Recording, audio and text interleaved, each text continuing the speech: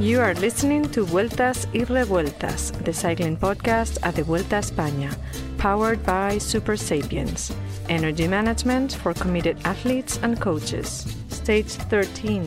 Today we are in Villanueva de la Serena. Well, where are you, Daniel? Well, chaps, I am in...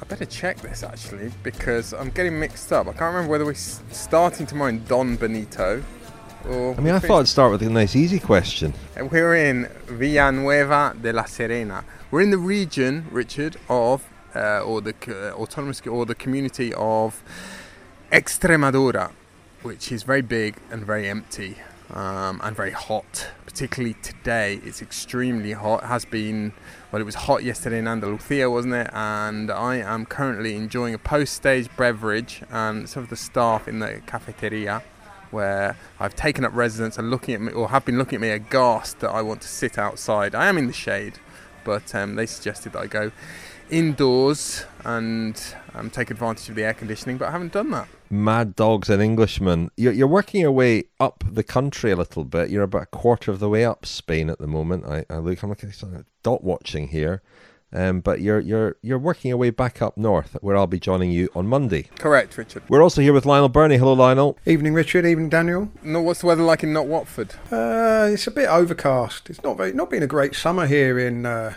England, really. Lionel's also been warned not to sit outside because it's too cold. Yeah, I'm taking advantage of... I'm also drinking a light beverage, post-stage beverage, but more of that later. How are you going to dispose of I presume you're drinking it out of a bottle, Lionel. How are you going to dispose of that bottle once you finish? Because this was a bit of a topic of conversation this morning in Belmez. It's actually a can. It's a can, but I will be disposing of it in the waste zone later. I won't be just tossing it through some car window. I say it's a topic of conversation this morning because a few people noticed that Kiel Reinen of Trek Segafredo copped a hefty fine yesterday, or two hefty fines in fact.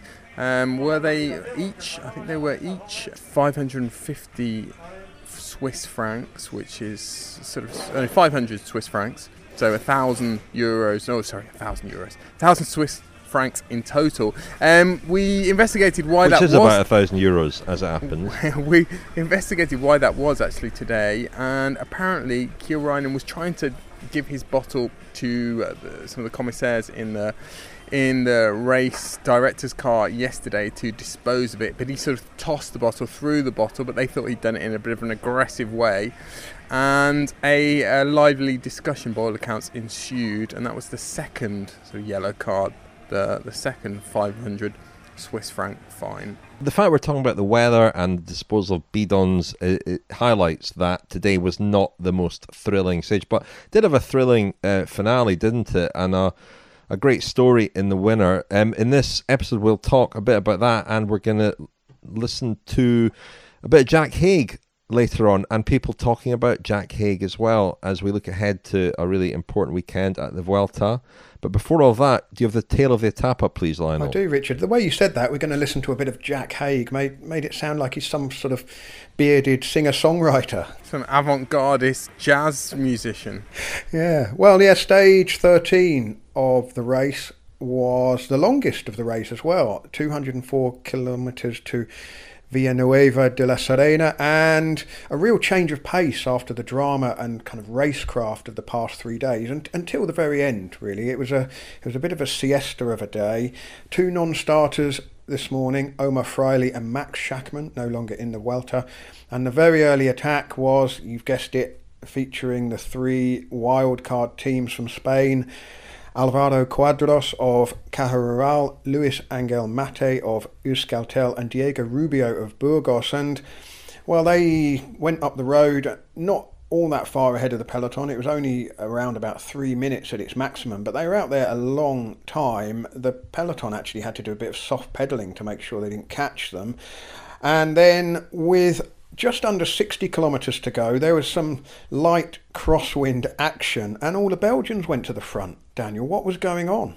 Well, chaps, we found out a little bit after the finish of what had given rise to this, and it wasn't necessarily the wind. There had been some talk before the stage of the possibility of crosswinds because it was very very exposed part of the country this is, not many trees, but it wasn't windy. And it turns out Dimitri Claes was the first one to well, he told me about this, the Quebecer Next Hash rider. Some of the Belgian riders had got together in the middle of the stage and they'd been chatting, and they'd all sort of agreed that it was a pretty boring day. I think Sepp Van Mark was one of them, Stef Kras, Vermeer, De Wolf, Claes was another one, Koikelera, among others. They decided that they needed to do something to add a bit of spice to this long and flat stage. So they all went to the front and tried, just for a laugh, to split the bunch, shades of the sort of Skelde group, the Skelde training group, doing it in Paris-Nice, which caused a lot of mirth and interest at the time. They weren't as successful, these 8 or so Belgians, this time, because Clay said that, well, no sooner had they moved and gone to the front than the GC teams obviously had jumped on their wheel, sensing danger. And I guess they should really have informed Jumbo-Visma and Ineos and Movistar first, shouldn't they? They should have sent round a little communique. Well, like you say, Daniel, the wind was insignificant. It was a sort of wind, a personal little handheld fan. You know, that was about the strength of it, wasn't it? I expect you could probably do with one of those sitting there, given the temperatures.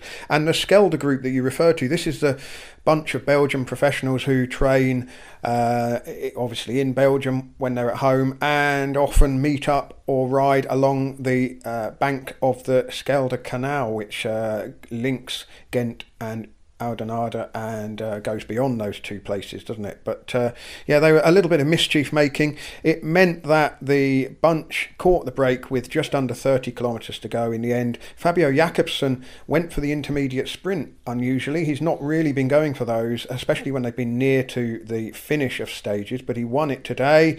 And that looked to be foreshadowing the finish, because De Koning Quickstep looked like they had everything under control coming into the finish. It was a really hard pace they were setting at the front, so much so that there was gaps opening up all over the place behind them.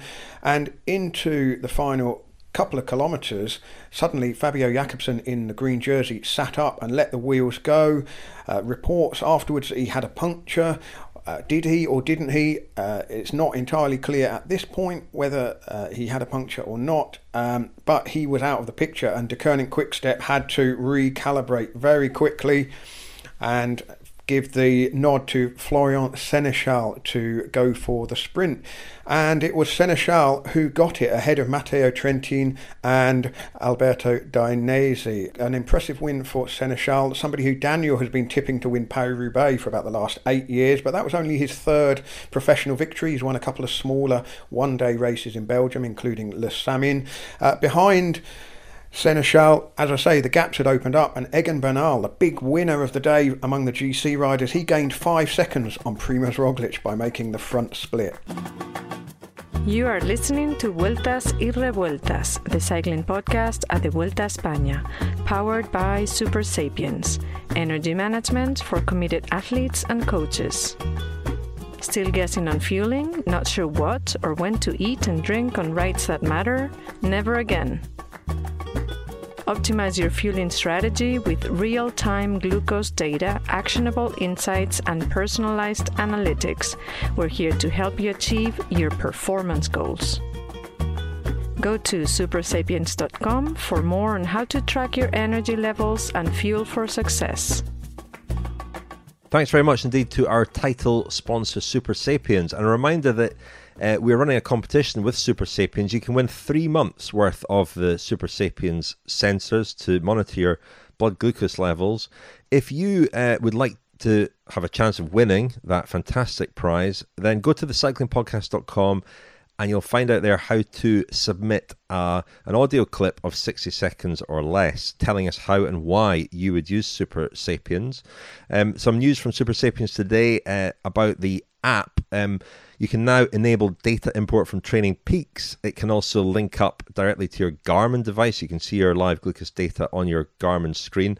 And there are various other integrations with well-known and popular platforms as well. So things are improving all the time with Super Sapiens, and we're very grateful to them for supporting the Cycling Podcast and being our title sponsor. Now, Daniel, at the start today, we've become accustomed to our sort of daily our Roglic update. What kind of mood was... I'm calling him Fun Roggy now.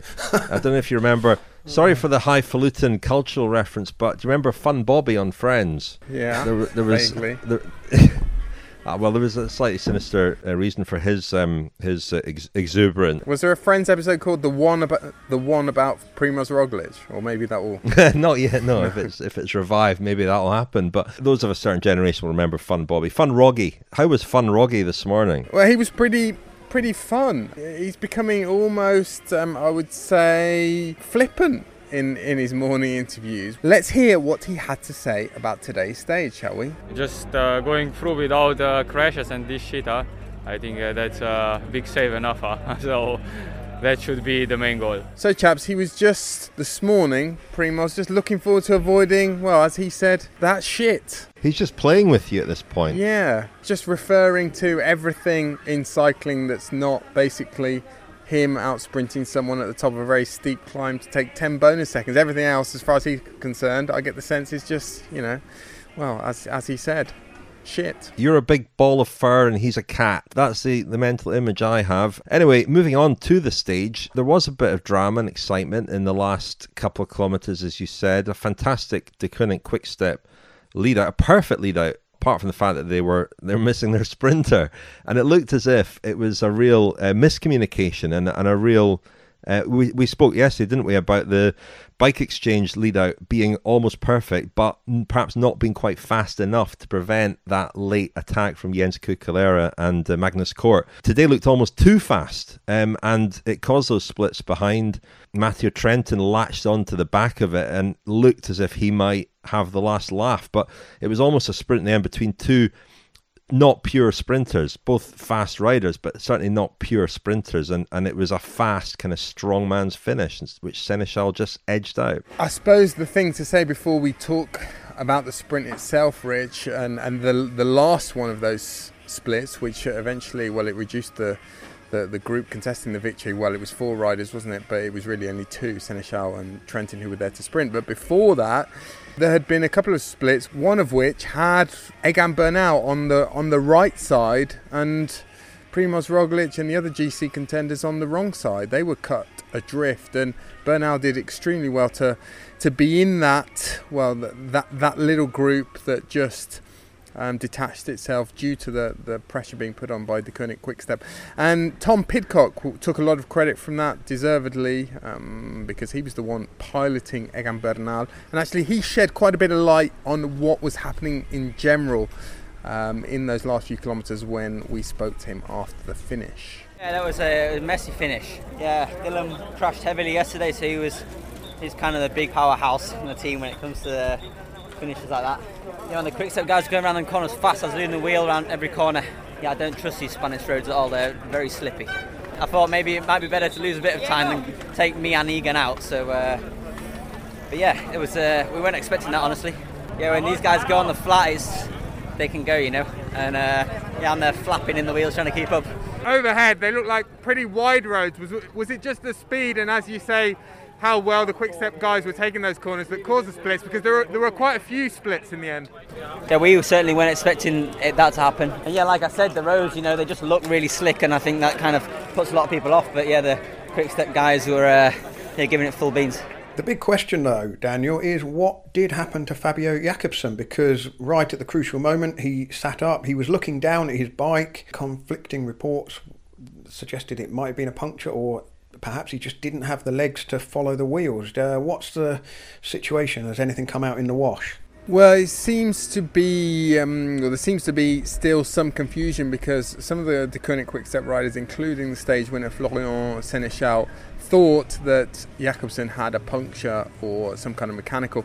Jakobsen himself said in the mix zone this afternoon or after the stage that he just didn't have the legs, which, you know, is not that surprising because I think a lot of riders were really struggling. Well, as we heard from Pidcock there, he said he was flapping around and he was perfectly placed. So I think some of the riders further back simply couldn't follow the pace. And you know, we've talked about Sénéchal and what a talent he is before, particularly on the flat, and particularly looking ahead to Paris-Roubaix in a couple of weeks, but looking at past Paris-Roubaix as well. But Bert van Leerberger as well is really being earmarked as the next big lead-out man at De Koning Quick-Step. He's the heir apparent really to Michael Morku, their number one lead-out man, and you got a glimpse today, I think, of how good Van Leerberg could become in that finale today. And in fact, chaps, we caught up with Van Leerberger after the finish, and also a rider who very narrowly missed out yesterday, didn't he? Matteo Trentin was second today. He looked to be in the perfect position, but, well, as you'll hear, he had also had to do quite a lot of work to sort of patch up or glue together some of those gaps in the finale, and it ended up costing him. 1.5 to go. We hear in the radio Fabio saying, Florian, you need to do the sprint, and it was a little bit shit for us because we were already a long way on the head. So lucky Stevie did a long pull out, and then I was just a bit of waiting, and then trying to give Florian the speed he needed, but then the guy from Alpecin went 400 to go or something, so it was. But Tom Pidcock said your speed was just amazing in those last few kilometres. Was it a finish where you thought that you could maybe create splits in the peloton and really put people out of the back before the last kilometre? Actually, I think everybody knew the first finish line was at 3.2 with all the corners, and if you're there in the head and you're with the complete team, you can really line it up, and it make the sprint much easier. If you're in 20th position, you're already after the corners. And we always went the corners easy, speed it up, corners easy, speed it up, and then you can line up the bunch, and then it's quite easier than the former sprints were all big roads, hectic, Casino à bloc, and now it was like we are used to in Belgium, France, and so yes. He made a really good sprint actually. On my side, I actually lost too many meters, and I had to use too much power out of every roundabout. I wasn't super confident, and they were really confident. And you could see I was leaving like between 5 and 10 meters every single time, and also 3.5 to go when I came in the corner. Pidcock misjudged the corner, he was in front of me. So at the end, I was just behind them, but there were a big gap of 25 meters or so, and it took me quite a good effort to close it down. You know, like I'm getting closer to win something finally. Today could be a good day, but as I explained to you, wasn't. So. I mean, I was there in the climb, I was here in the sprint. Actually, it's the first sprint I can do from a long time. And being second is not too bad, actually. My plan was perfectly executed, except for the corners.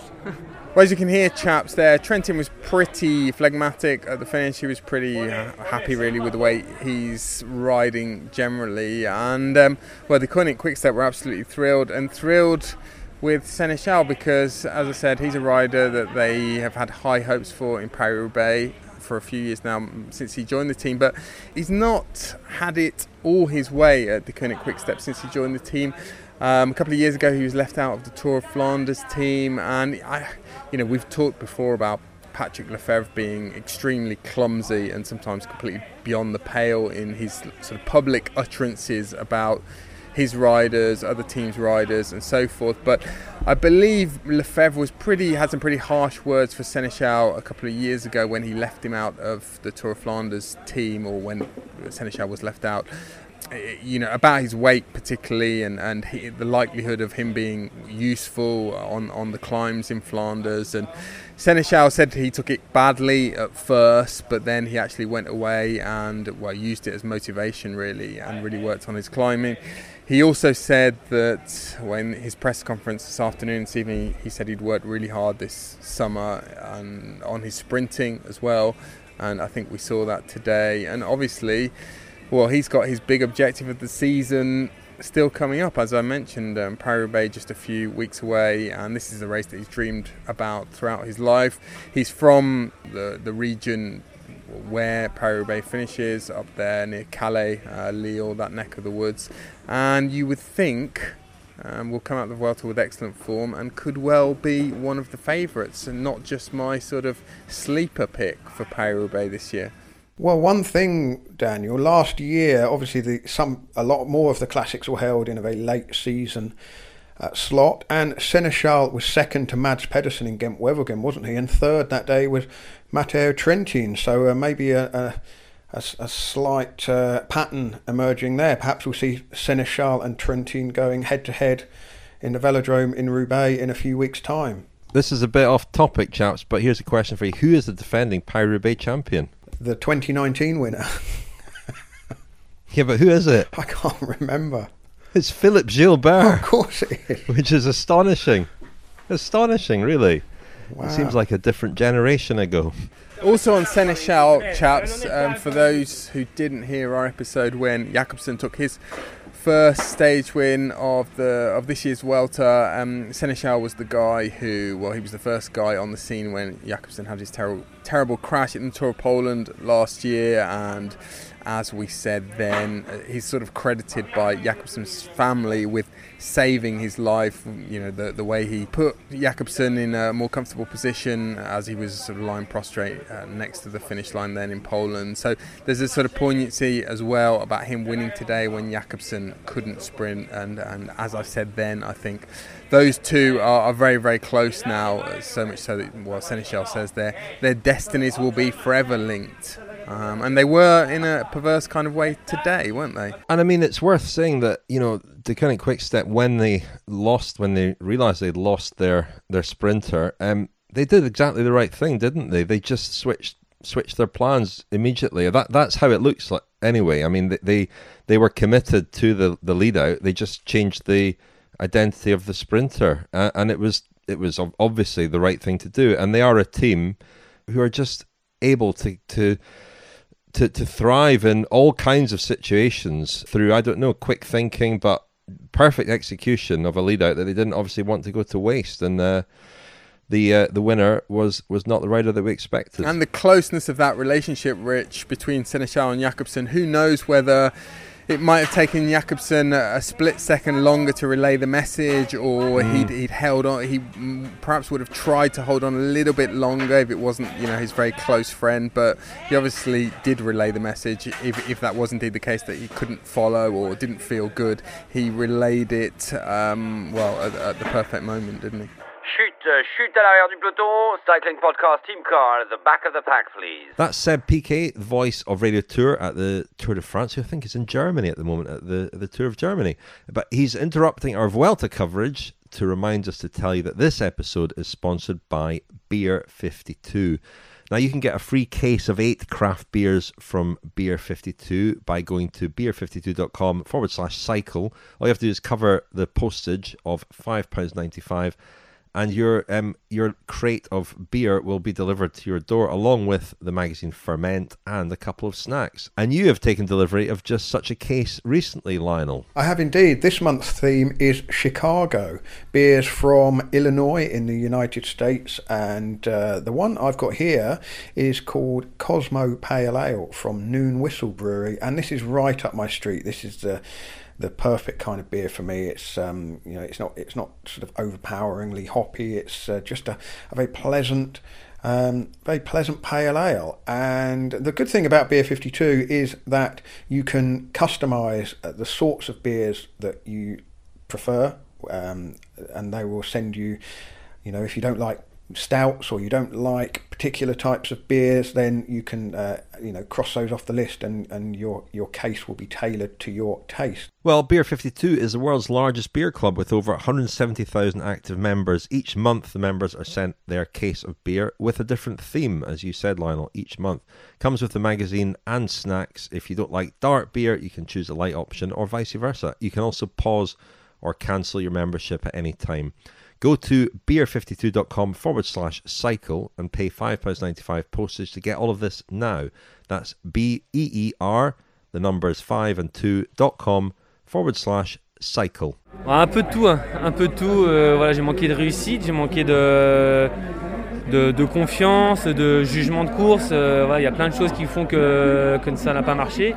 Well, that sounded like my neighbour, Daniel. Well, I was expecting you, Richard, then to ask who was that, and I was going to say it was your neighbour. I recognise Arnaud Demar's voice anywhere, but we didn't recognise him anywhere at the finish, did we? In fact, Seneschal at the finish said that he was expecting Demar to appear at any moment, and he didn't. In fact, he was nowhere at all. He's lost his lead-out man, Jacopo Guarnieri. And had he been up there, today was a day where it wasn't a complicated sprint there. And if he'd been there with those two, you'd imagine him winning against Seneschal and Trentin. But his confidence is gone, isn't it? Yeah, and that's what he said to me this morning. I spoke to him about what hadn't been working so far at this Vuelta a España. It's been a bit of a disaster, as has much of the season, to be honest, for Demar and his lead-out train.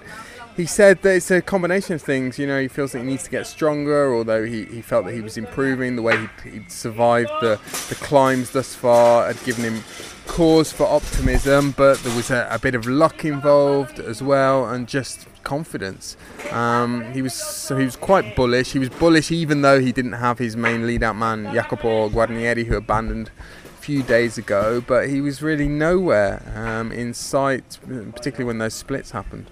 But a sprinter who has been up there, almost escaping our notice in a way. I mean, there's one or two, Alberto Dainese again up there in third. But another rider who's been there or thereabouts in a lot of the sprints, an Israeli rider from Israel Startup Nation, Itamar Einhorn. And you spoke to him at the start today, Daniel. I did, Richard. Let's hear from him, shall we?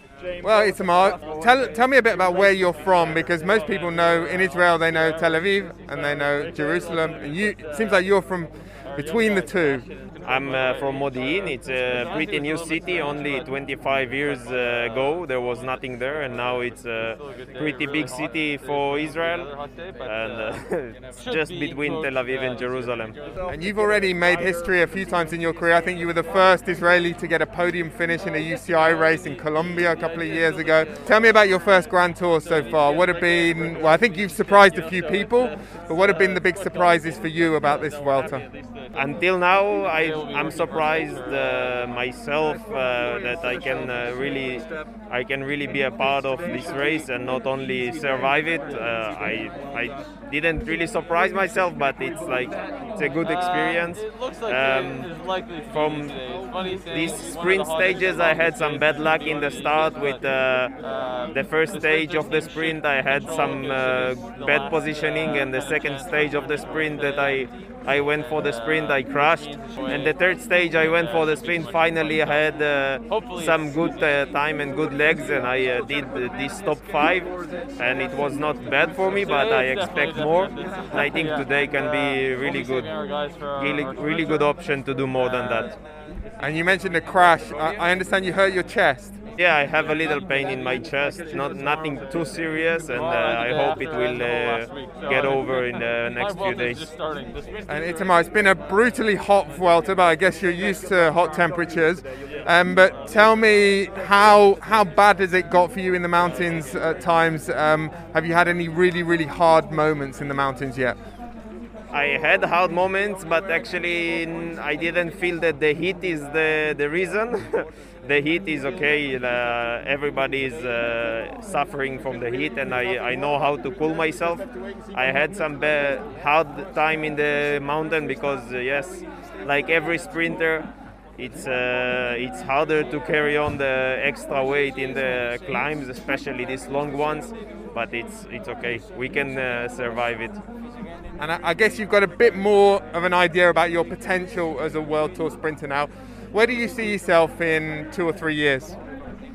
I hope to have some nice World Tour wins, and in 2-3 years to be one of the leaders sprinters in the world, to put Israel on the map and continue from there. And last thing, what's the main thing you have to improve in order to do that? As far as you're concerned, are you fast enough? Do you have the watts? Is it about positioning and finding your way around sprints, or do you need to get stronger as well? I think I have good numbers and good speed for the sprint. Of course, it's about positioning and a lot about experience. So this year I didn't race so much because in the beginning of the year I had an injury in my knee.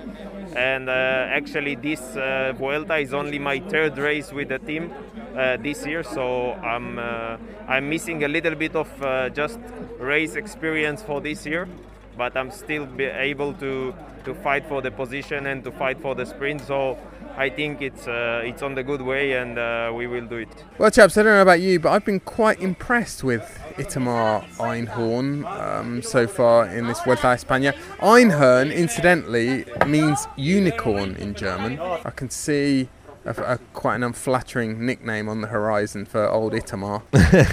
He is 23 years old. Obviously, a strong sprinter. Second year with Israel Start Nation. He hasn't raced much this season at all, and made a very late start to the season. I don't know if he was out with injury or there was some problem there, because he raced quite a lot last year. But at this Vuelta, he's been up there. I mean, he was 5th last week on stage 8 and 7th today. Very promising results, really.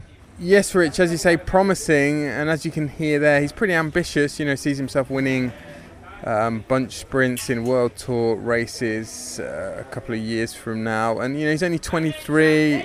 He's kind of a fairly short, stocky sort of build, a sprinter more in the Mark Cavendish mould than the, say, Fabio Jakobsen mould, but he's impressed a few other riders at this Vuelta a España. They've remarked on what a fast jump he seems to have, and the team obviously believe in him for understandable reasons. He's probably the best Israeli hope at the moment of scoring prestigious results at the highest level. I think they've got some riders who are improving, certainly Guy Niv and a couple of others.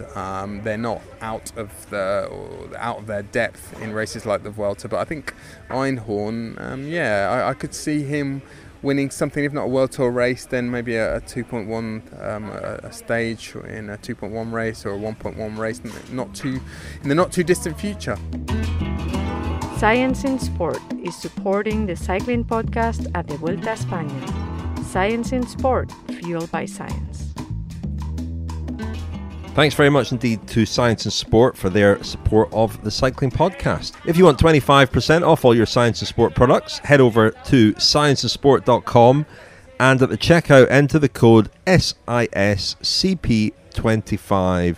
It sounds like it's all kicking off over there, Daniel. What's going on? There is a team of waiters who are they're laying out their strategy for what seems to be today's Queen stage as far as they're concerned. I think they've probably got a wedding arriving here later, and there's very very animated discussions going on about how best to array the tables outside this restaurant cafeteria where I'm sitting. But it's all becoming quite animated. Very lively sounding. And, someone who's very animated is Jack Haig, isn't he?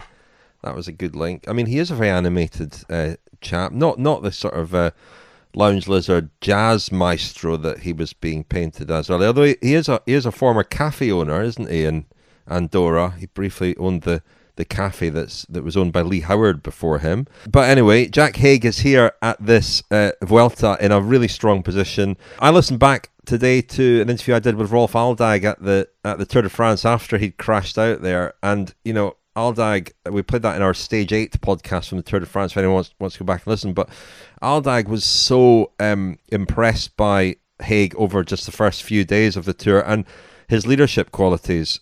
He had been struck by how serious he was, how seriously he'd taken that leadership role, and how effective he'd been in that role in the few days it was in. He'd started the Tour, let's not forget, really, really strongly. Coming into the Vuelta, recovering from the injury, the surgery that he had, the time off the bike, time away from racing, he's ridden into the race a bit more gradually, but that perhaps augurs well. They came in Bahrain victorious with Mikel Landa as their out-and-out leader. I saw him on bottle duty today, so things have really changed in that team, it seems. And you've been speaking to him a lot, Daniel. Yes, I have, Rich. Jack Haigh, of course, Australian, 27 years old, joined Bahrain victorious after 5 years, I think, at Mitchelton Scott in the closed season. And, well, he's currently, chaps, he's 6th on general classification, but he's only just over 2 minutes down on what we think of as the real lead, the virtual lead of this Vuelta a España, Primoz Roglic. As you say, we've spoken to him a lot at this Vuelta a España, but well, we thought we'd give the listeners a little bit more background on who Jack Haigh is and exactly what he's hoping to achieve in the rest of this Vuelta a España. So we're going to hear now from Jack Haigh himself. Michael Matthews you're going to hear from first, his compatriot and director sportif at Bahrain victorious Gorad Stangley, and also Nick Schultz, his former teammate at Mitchelton Scott. It's unfortunate what happened to him the Tour de France, crashing on that stage 3 or 4. I think he also could have done an amazing result there, and yeah, to come back and bounce back after missing the Olympics and missing the Tour de France, to come here and be riding the way he is, I think it's great for Aussie cycling.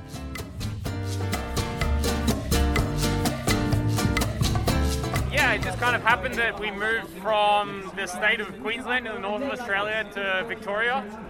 And when we moved to the town called Bendigo, we were looking for opportunities for myself and my sister to get involved in the community. And one of the things that the Bendigo community had was a mountain bike club.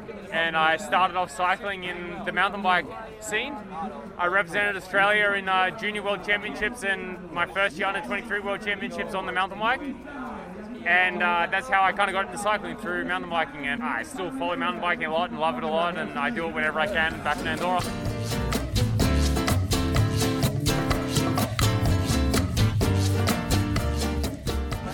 Basically, I spent my first year under 23 racing in America on the mountain bikes, and I did World Championships later that year in Europe, and then I came back to Australia, basically having spent all my money, and was kind of looking for opportunities, and I started racing on the road, and then I did one season on the road in Australia, and it kind of snowballed from there to where I am now.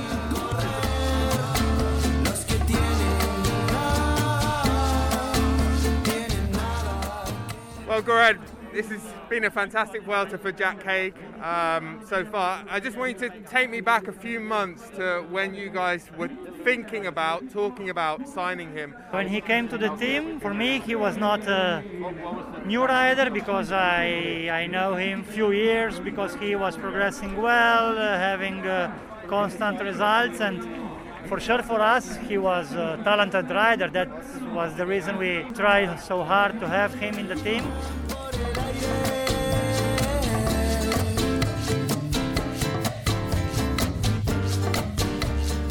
It's a bit of an interesting one, because a lot of my conversations were actually with Rod Ellingworth. Well, all my conversations were with Rod Ellingworth. And he's obviously not here anymore and back with Ineos. The contract I signed and everything we spoke about was kind of with him. It's changed a little bit, but I'm actually very happy with where I am at the moment. I'm really happy with the team. It was definitely a tough first couple of months readjusting, but now I feel really comfortable here, and to have the opportunities I've had so far this year has been pretty amazing. Like, I still find it pretty phenomenal that I can say the team backed me for the Tour de France. Like, it's a pretty rare opportunity to get, to say you had the backing of a team going to the world's biggest race. Now being here and also having good opportunities, it's really special.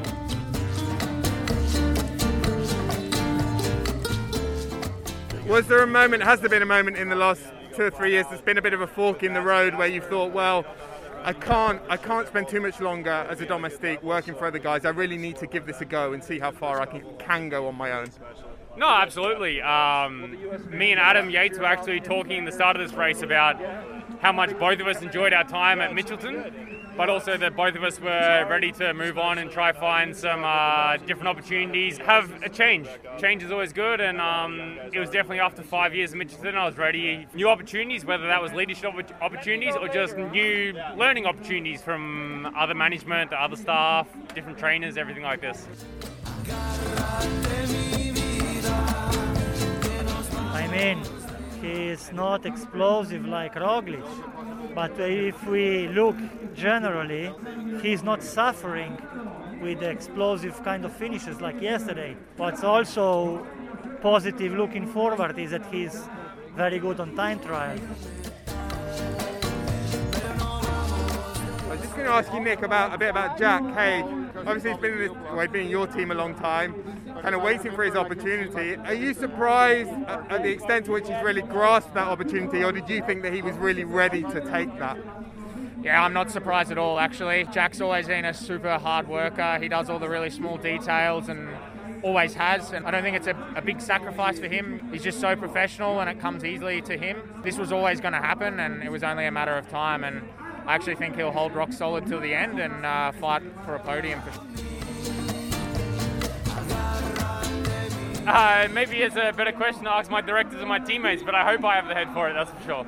I think you do. Thank you very much, Charlotte. Thank you.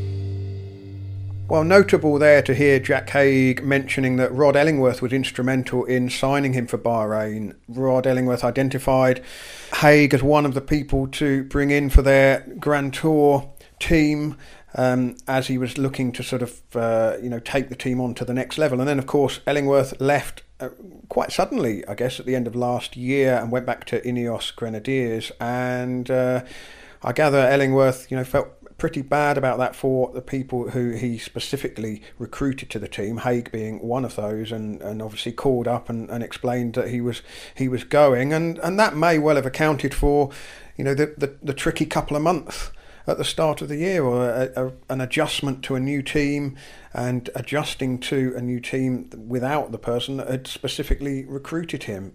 Must have been unsettling, but we're now at the end of the Grand Tour racing season and he's having an absolute cracker, isn't he? And the next couple of days will tell us an awful lot about whether he can finish in the top 5 overall when the race finishes a week on Sunday. Yeah, we heard Geraint Stangley there talk about how, well, he's not particularly explosive compared to Primož Roglic, but he certainly holds his own on finishes like the one we saw the other day at Valdepeñas de Jaén.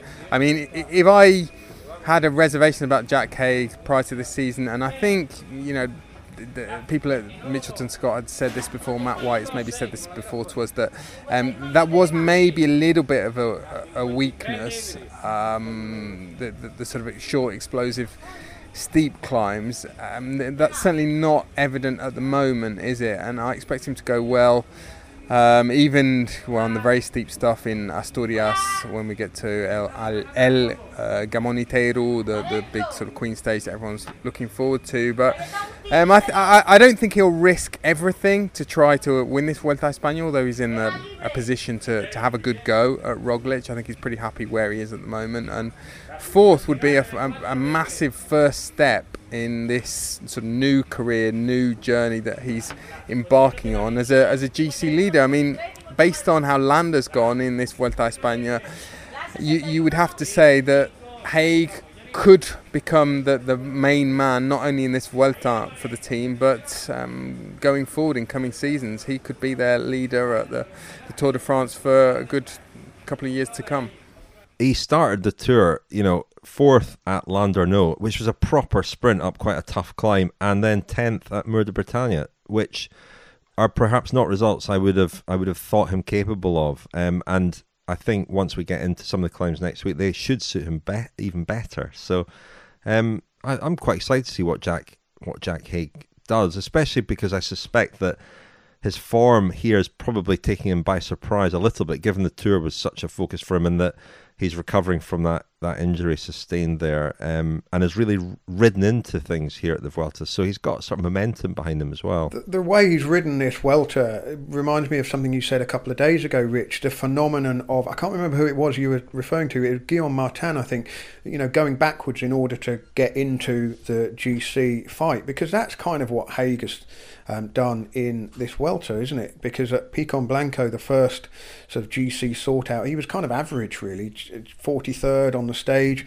and didn't pull up any trees, particularly at Cullera the next time the GC was sorted out. And then it was getting in the big break to where was that stage, Danny? Was it Balcón de Alicante, the stage that Stora won, and Haig was in the big move and gained quite a lot of time to move himself right back into the GC. And you wonder, it's impossible to answer this question, but had he ridden a kind of a standard GC race from the start, would he be in the position he's in now? Particularly when you consider that of Bahrain victorious' GC hopes, he wouldn't have been the number one at the start of the Vuelta, would he?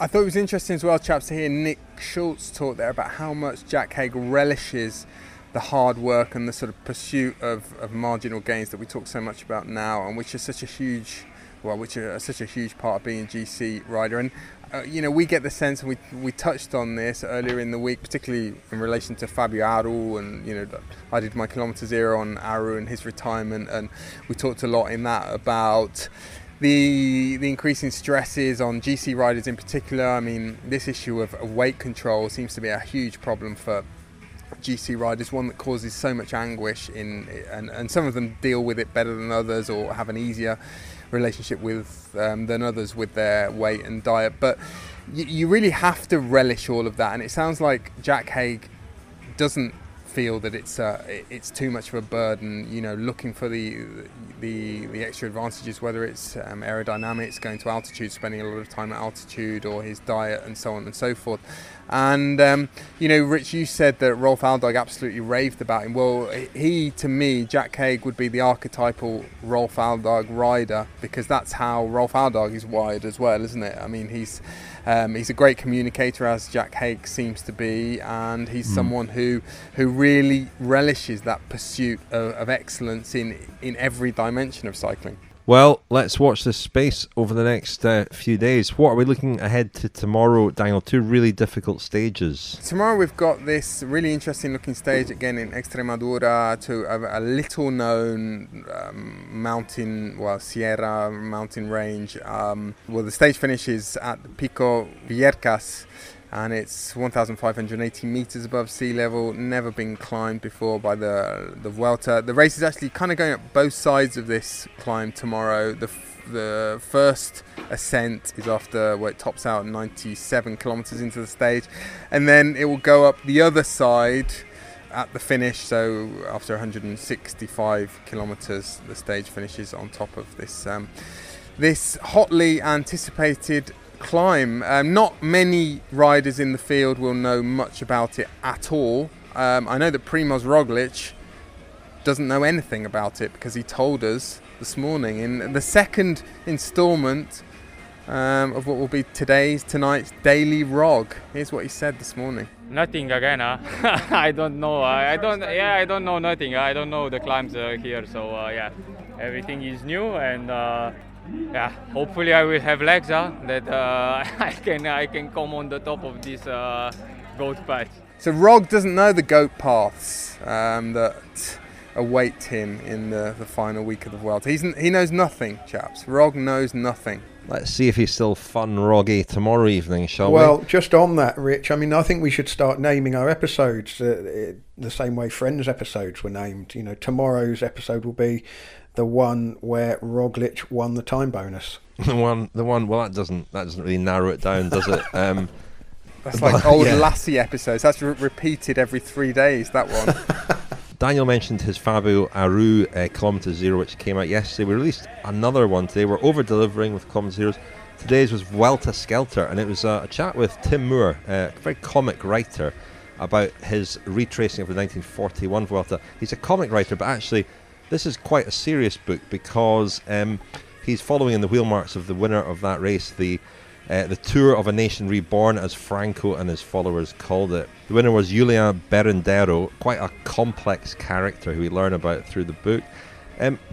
He follows the same route as 41. What's interesting, you mentioned the Vuelta's ability to find new climbs all the time, Daniel. And what was apparent then was how few climbs it actually did. That wasn't its USP at the time, to discover all these new climbs. In fact, didn't do very many mountains at all, although there were a few, but it certainly wasn't seeking out all these climbs that have been such a feature of the Vuelta over the last few years. So that is the latest episode of Kilometer Zero, and there will be more next week, including more from our audio diarists, James Knox, Pavel Sivakov and John Bao. Well, chaps, can I add a final gastronomic footnote? Chaps, I did get to try the flamenquin cordobés last night. We talked about these sort of batons, which were like cachopo but rolled up, like cordon bleu. pork rolled up like a newspaper you'd swat a fly with, or you would fend off a burglar with, one of these flamenquines cordobeses. Quite impressed. Not really necessarily my thing, fried meat in breadcrumbs, but quite enjoyed it. More generally, Cordoba was absolutely sensational. We were lucky enough to stay there last night, and I would recommend it to anyone visiting Andalusia. The highlights being the Mezquita, which we talked about, the Grand Mosque, which has now become the cathedral of the city, and also the Roman Bridge. I ran over the Roman Bridge this morning, a really ancient bridge built, I think, in the 1st century BC, and then reconstructed, including by the Moors after their conquest of Andalusia in the 8th century. So Cordoba, not to be missed if you're in the south of Spain. They get everywhere, don't they, the Moors? Oh yes, we're everywhere. Should we play out with the latest musical offering from Gavin Francis, who composed a very memorable song about Tadej Pogačar at the Tour de France. He's been at it again. Roglification. Shall we play out with that and reconvene tomorrow night? Inspired Thanks, by Gavin. the red hot chili peppers. Chili peppers, certainly inspired by, yeah. Thanks very much, Daniel. Thank you, chaps. Thank you, Lionel. Cheers, guys. Movie star guys from Spain will try to steal your classification. An Ineos team of Colombian dreams want to keep your concentration. And if you want these kinds of dreams, it's just Roglification.